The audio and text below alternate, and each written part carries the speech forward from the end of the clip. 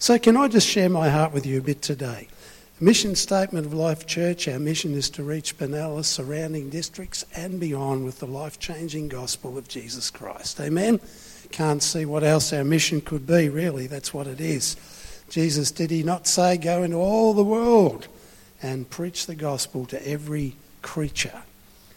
Sometimes Pam sort of sees things in the garden and says, look at this creature.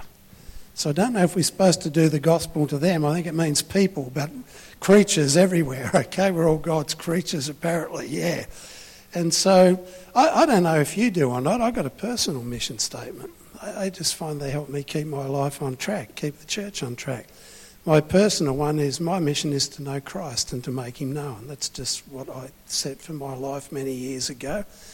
But a lot of people want to come here and they want to do what Brett did and they want to do a whole heap, a lot of other things, and we do this and we do that.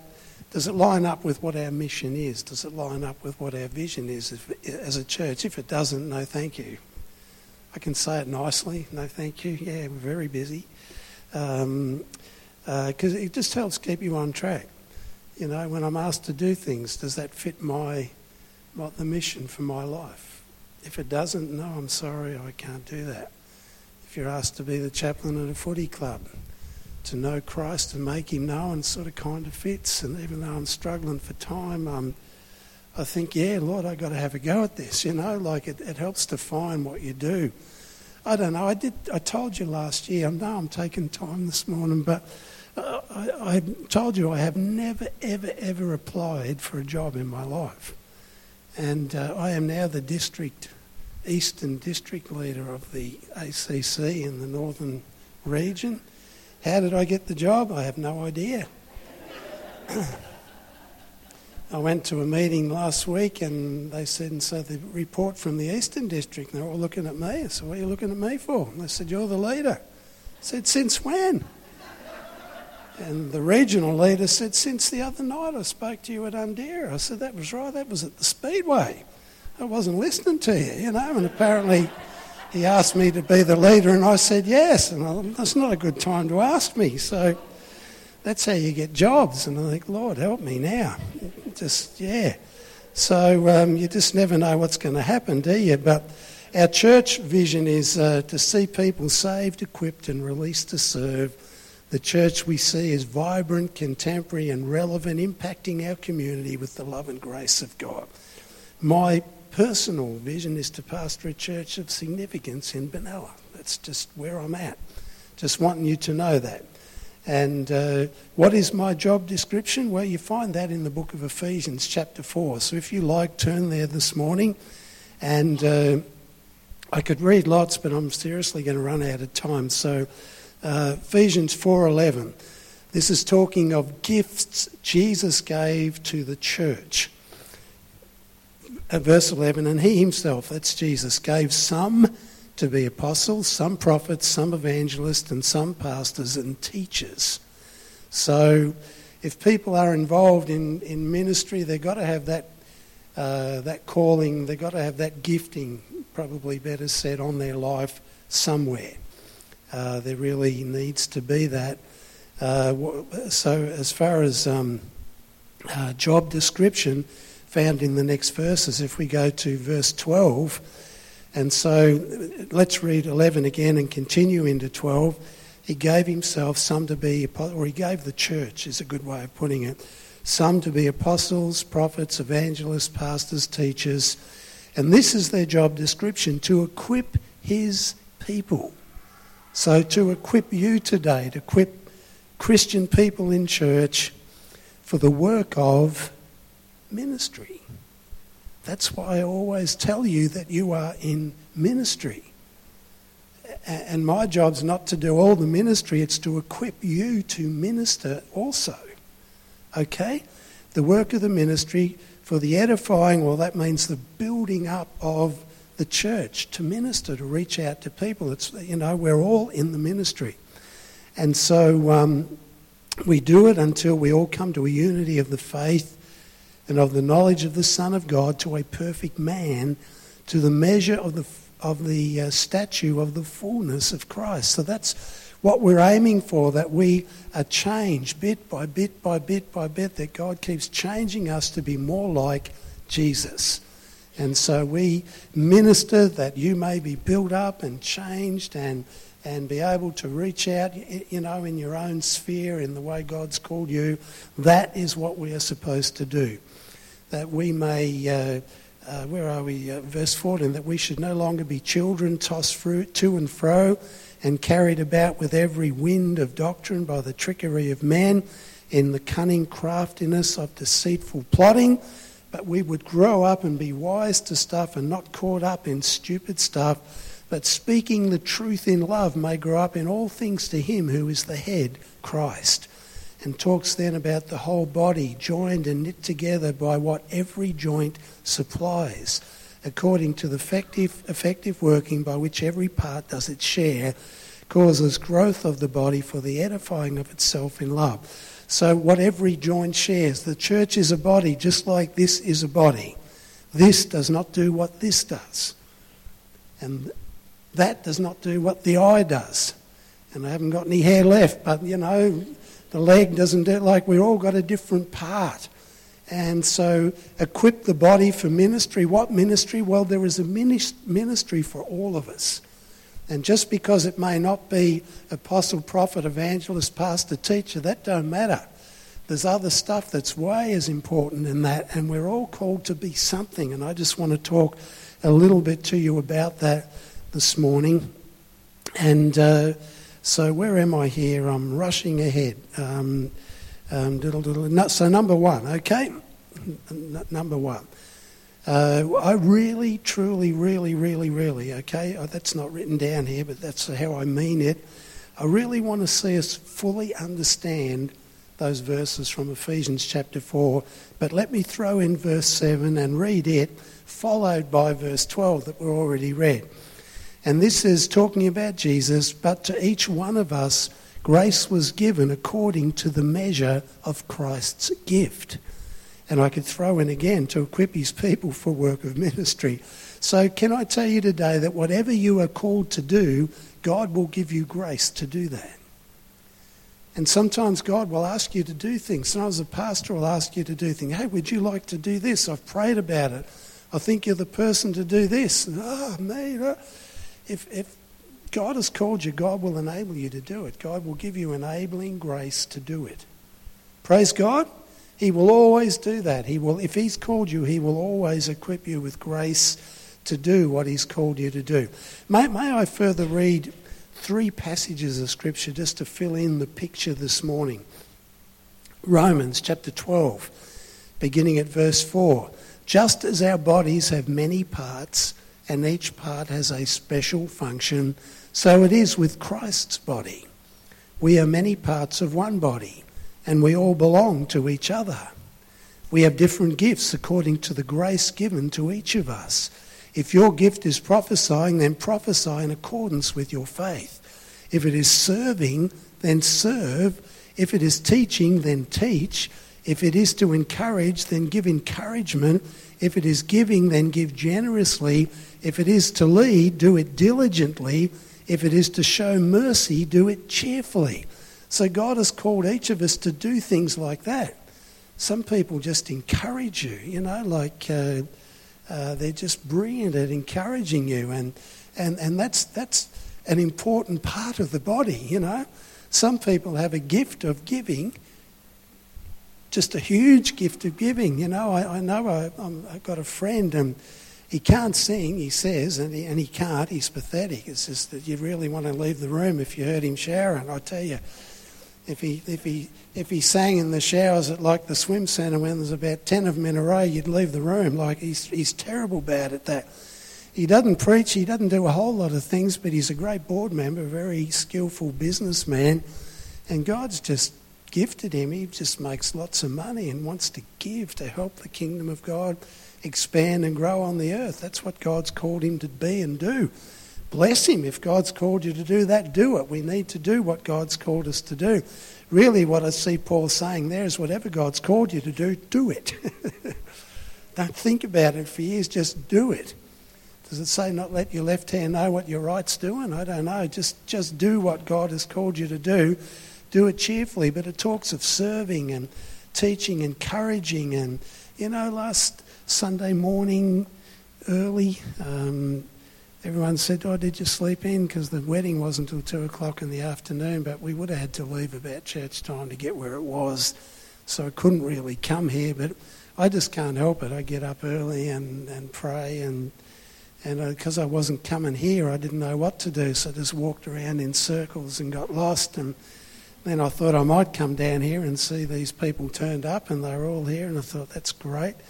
So, and my phone goes beep, beep, beep, and there's a message from a young lady that attends our church here, and I won't give you any clue as to who it might be, but just this little message, hey, Pastor Darryl and Pam, have a great day at the wedding. I just forget quite how it went. God bless you. We know you'll do great, etc., etc. And I don't know. Her initials might start with L&D, but just an encourager. Just really, really love that, And it's so powerful. And so what I'm really wanting to get you to see is because I'm the pastor doesn't mean I'm really made the big time. Just means you get a whole lot more work and less pay and less thanks half the time, not from you people, but you know what I mean. And because people say that, he's the pastor, no. What about the people that do our finances? What about the people who clean our church? What about the people who do all the other things that need doing and run our life groups and they're in our ministry team and the people that pray? Don't. Everyone's important. You think, your head's, that's where your brain is. That's really, you don't need your leg. We'll cut your leg off and see how you go.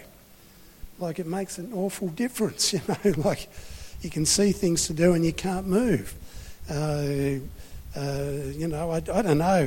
Did you ever know old Bill McMartin?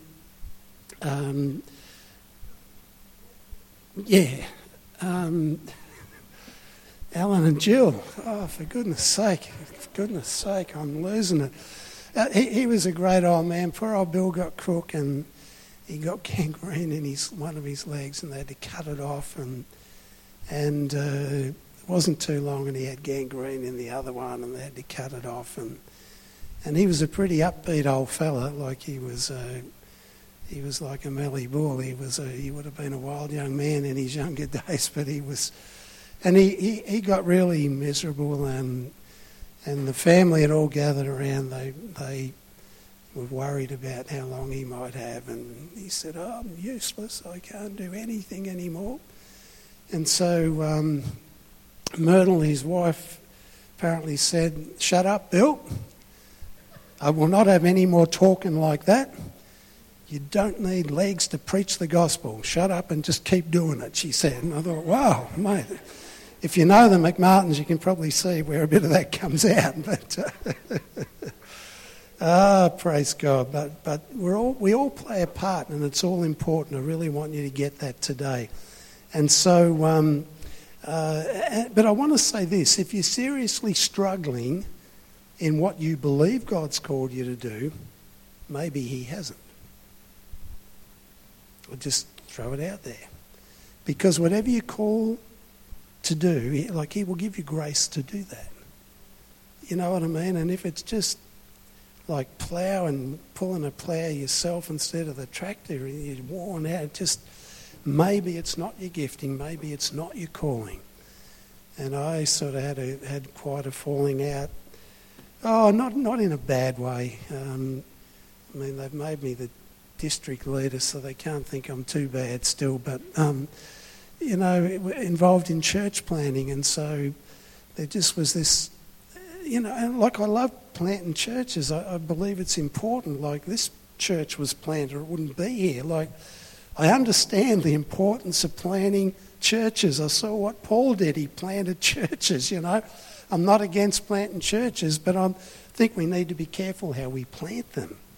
And he planted and he used sons like Timothy and Titus and people that were relational in relationship with him, and he was the apostle, and there was a godly system there that worked, And a lot of times, well, we need churches, and so where haven't we got a church? Kickabucket West. Yeah, we'll plant a church there. Who's going to be the pastor? We'll find someone, and they send some poor bloke out there, and it's not his calling, and it's not his gifting. There's not grace for him. Several of them lost marriages, and I said, it's not the right way to do it. God's got to call the person, we've got to do it the right way around. And because if God's called you, there will be grace to do what you're called to do, even though sometimes you will get on your knees and cry out to God. And I mean, we've all done that who've pastored churches a lot of the time, like desperation coming to God. Man, oh man. I can remember one time here when the finances were so tight. Oh, God, I just didn't know. I just desperate. I was walking over here about where Dave is, I reckon. Dave is on the spot. We should put a plaque on the floor there where it happened, but before we put the new carpet in, I'm walking there one night and just crying out to God in desperation. And they had the parallel bars set up there, and they had these wire ropes going over to the wall to hold the bars from wobbling. And I thought, oh God, I was walking along and I walked into the wire. And I was flat on my back on the floor, like on the mat, lucky. And I somehow knew that it wasn't God that did it. Somehow, I just, and I just remember that, really. But I tell you what, but God gives you grace for what he calls you to do. And I'll take it further than ministry. If you're a mum and you're a dad here today, if you're a parent, God will give you grace for that. Seriously, God will give you grace. If you're husband and wife, he'll give you grace for that. Serious, amen? You might need it. Yeah. I didn't tell the young couple that last week, but Shamindri's uncle was a Methodist minister from Colombo. And mate, they're on fire, Methodists over there. He preached this awesome sermon, didn't he, for the wedding? It was beautiful. Really good. God will give you grace. Can I just finish on this point today? I truly, truly, truly want you all to understand that that what we believe will have a huge impact on what we achieve. Preached a couple of weeks, 3 weeks ago about it. What you believe is really, really, really important. And I preached the last 2 weeks ago the experience Peter, James and John had up the mountain with Jesus, the Mount of Transfiguration. But they came down from the mountain and they walked into a situation that was exactly the opposite to what was happening up on the mountain. And a father had brought his young son to be healed, and the disciples weren't able to heal the young man. So Jesus took over, and he said to the father, "How long has this been going on to your son?" And he said, "From childhood." It's in Mark chapter 9, if you want to look at it later. Verse 22, "And often he has thrown him into the fire, into the water to destroy him. But if you can do anything, have compassion on us and help us." Who knows that God is a compassionate God? And what Jesus said to this man, I think, wow. Verse 23, Jesus said to him, if you can believe, all things are possible to him who believes, to those who believe. It's powerful, isn't it? It's really powerful. See, I love Mark 11, 22, 23, 24. They're great verses. And this is when Jesus cursed the fig tree and it withered up and died. And Jesus said to the disciples, have faith. Because Peter said, hey, Lord, the tree you cursed that you spoke and it withered up. And Jesus said, yeah, shouldn't it? I said that. And he said, have faith in God. For assuredly I say to you, whoever says to this mountain, whatever that may be uprooted and cast into the sea, and does not doubt in his heart, but believes that those things he says will be done, he will have whatever he says. And follows it up in verse 24, therefore I say to you, whatever things you ask when you pray, believe that you receive them and you will have them. And Jesus said, if you can believe, all things are possible to him who believes. What gets me is verse 24 of Mark chapter 9. Immediately the man, the father of the child, cried out and said with tears, "Lord, I believe, but help my unbelief." Anyone going to be honest today and say, "Yeah, I've been there. I believe, Lord, but help my unbelief." I think Brett nailed it very well last Saturday evening when he said, most of us would believe God could, but do we really believe God would? We believe God can, but do we believe God will? And there's just that turmoil that goes, "God, I know you can do it, but I'm just struggling with this in my humanity. This is big, and I'm really struggling with this." And I just sense this morning there are folk here that are struggling with this one today. And I want to pray for you this morning. And I've seriously in running out of time territory this morning, but you know, I love the way Brett preaches. I believe in the laying on of hands and prayer, etc., etc., etc. But I believe God can touch you where you sit too. Did anyone get healed last week in their seat? I bet you there was people that did. And God just said that to me a long time ago, that people can be touched. And like you can be healed in the worship this morning. You can be set free in the worship this morning. Man, oh man, don't wait for a time. Just reach out and get it. Someone said today, "Daryl, I've got $1 million here." Check in their hand, I'd take the check. Wouldn't say, "Well, when would you like me to get it?" You know, is a couple of months a good time? Or if they offered me the check, I'd take it. Yeah. If someone offered me cash on the spot when I was working, I hope you don't think I'm a cheat or whatever, but I wasn't worried about the taxation commissioner. I would take it because I know you send bills out and people don't always pay them, and they don't always pay them on time. If they offer you cash on the spot, man, I'll take it. I'd rather it in my pocket than his, amen? Oh, man, I just reach out, "God, I want it now. I need it. Lord, I need." Why don't you close your eyes today? Is there anyone today that just, I believe God, there's nothing he can't do. But at times in my humanity, I'm struggling to believe in my circumstance. Is there anyone today? I want to pray for you where you are. Yeah, see the hands, see the hands, see the hands. I understand. I absolutely understand. We're not saying you don't have faith. We're not saying you don't believe. You know God can, but it's just getting to the point of believing that he will do that for you. Lord, I thank you for the honesty of each of those people today.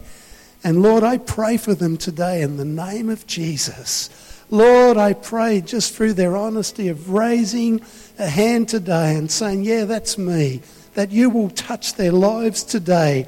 Lord, that new faith will flow in. Lord, that something will shift today.